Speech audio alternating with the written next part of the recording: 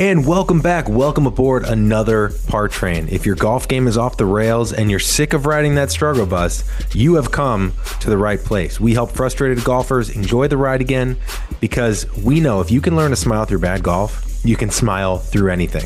The Par Train is all about unpacking the mental game. We talk to PGA Tour pros, best-selling authors, sports psychologists, and people like you and me, everyday golfers, to make the hardest game in the world feel easy and help you finally get back on track. This is a bonus episode as a part of our brand new LFG series that is a shorter form where we handpick our greatest sound bites from our most popular episodes, mash them together over music around a singular theme, and get you fired up in the right frame of mind on your way to the course, an important meeting, or whatever you're on your way to. This will fire you up.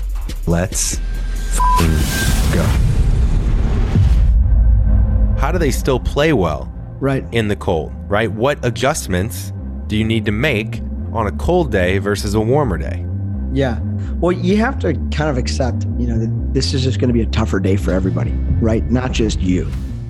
Okay, make a confident swing now. You've already made the choice. The choice is over. You have to make a good swing. And if it's the wrong club, it's the wrong club. But at least you made a good effort at it. I want to make sure I'm doing everything the right way. And from the time I warm up and all that, I'm much more focused in my practice. So I get more, at least lately, I've been getting more out of it. Sometimes you just got to put the ball on the ground and hit it 3-wood and hit it 285 like I was doing out in Denver. Whoa. In the cold? Yeah. Oh, it's because the fairways helps. were frozen. Altitude frozen fairways, 3-wood, 285. And it all makes sense.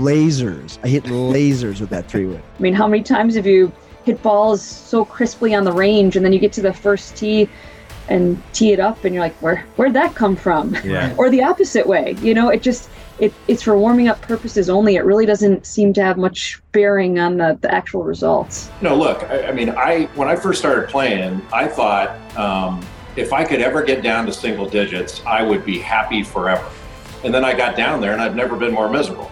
Because your expectations change. Just to give you a little bit of base knowledge of the things that pop up for you from a mental side / commitment in the cold weather and just how you play the golf course. So course management, mental side, all that is affected by cold weather. Part of that could be what you wear and feeling restricted in your swing. How do you navigate that? You're always in between clubs, right? You almost never get that perfect number. But I have learned to hit a lot of different shots with the same clubs in my bag that now I use in regular golf. To be honest, it makes the game more fun. I'm not a big fan of people who say, well, I hate to lose more than I want to win. That's sort of focusing too much on the negative, in my view. Mm-hmm. I want to win.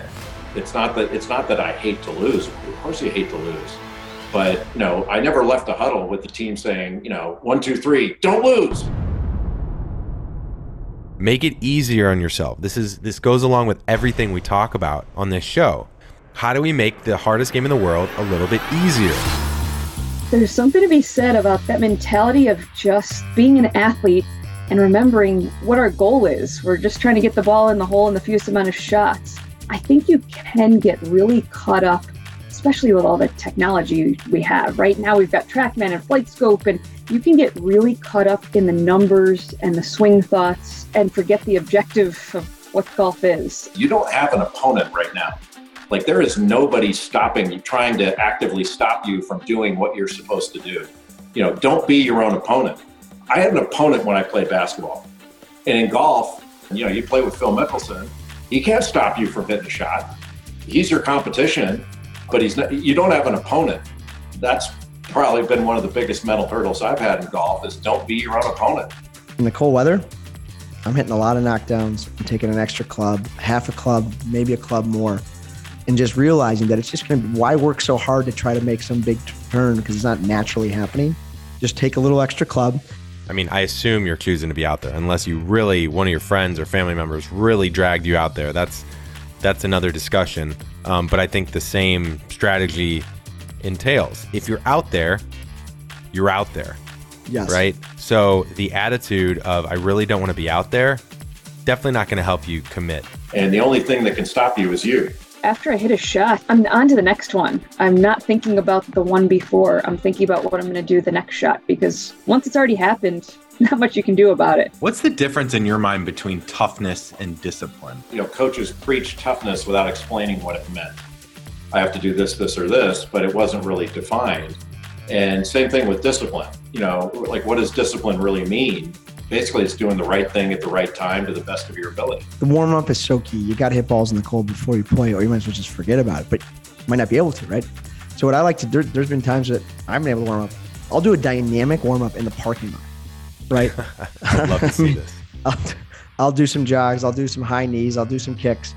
You've got to loosen up your body in a way that you're not typically able to, especially if you can't hit balls. And when things are going the wrong direction, it helps you get back on track. So if I set aside an hour where I go to hit balls, I'm not going there to hit as many balls as I can in an hour. I've got an hour. Let's take this hour and apply myself the right way for that hour. And if it means I hit 20 balls or 15 balls, I want to make sure I'm doing everything the right way. Whatever you need to put yourself in a better mindset, you got to have the mindset. It's like Ricky Fowler playing in the wind. Oh. Like, the guy embraces the wind. It's like guys playing in the rain. Like, you can either complain or you realize that you're playing in the rain, so you might as well try and enjoy it. Find Sorry, something. I was just pouring a little red wine. I'm trying to stay warm right now. Yeah. See, Serm's choosing red wine. I wouldn't do that on the course either. But hey, we're trying to find ways to stay warm. Practicing the wrong things a lot doesn't really help you. Practicing the right things a little is a lot better. And so I've been much better with that. Making a long pre-shot routine just isn't necessary. As we talked about before, you're just being an athlete, and something to kind of help the swing get going is fine, is okay. Take a practice swing and go. But you don't have to have so many thoughts in your head that you forget to be athletic and forget to make a good swing. And that can happen if your pre-shot routine gets too long. I wouldn't be surprised if a lot of people this winter season might actually somehow shoot their lowest scores in cold conditions because it's an excuse to lower your expectations. You maybe simplify your game plan. Your body isn't feeling as loose, so maybe you swing a little bit lighter, right? And you try and control your controllables. How often do we tell ourselves par is a good score here? Not very often.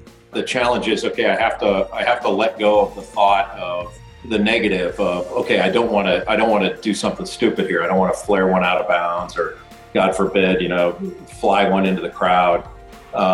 So you had to concentrate on making a positive swing without regard to the negative consequences. The bad shots don't rattle me as much as they used to, and that's been really helpful too. This is an opportunity to try it out, how to simplify your game in the tough conditions, and then you can transfer it into the nice condition. My man, James Nicholas, welcome aboard the Par Train. My man, your second ride. By popular demand, we're pumped to have you back. No, thanks for having me. Before we dig into everything, I was just telling you off air, it's been since March 2022, the first time you came on. And I'm pretty sure that's right, because that was after your 79 and 61. Does that sound about right? March 2022? Yeah, it does. You talked a lot last time about reps, because what a lot of people may not know about you is you haven't been on tour that long. I mean, you hadn't even played that long before playing at Yale, right? You played other sports.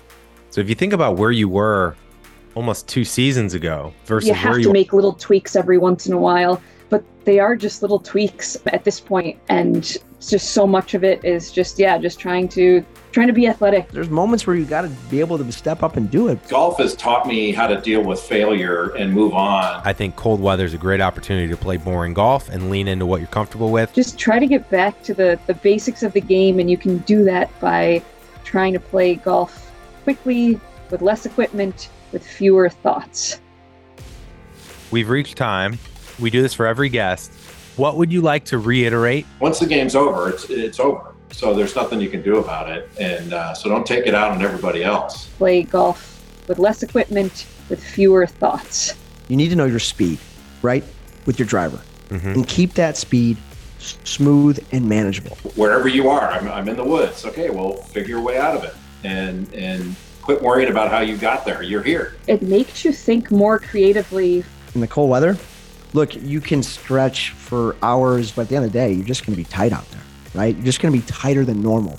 it's not like you have to be this, furrowed brow competitor for 5 straight hours, but you have to do it when it's time to swing the club. Play well and enjoy the game, even when the swing isn't quite feeling right, which seems most of the time. Keep grinding.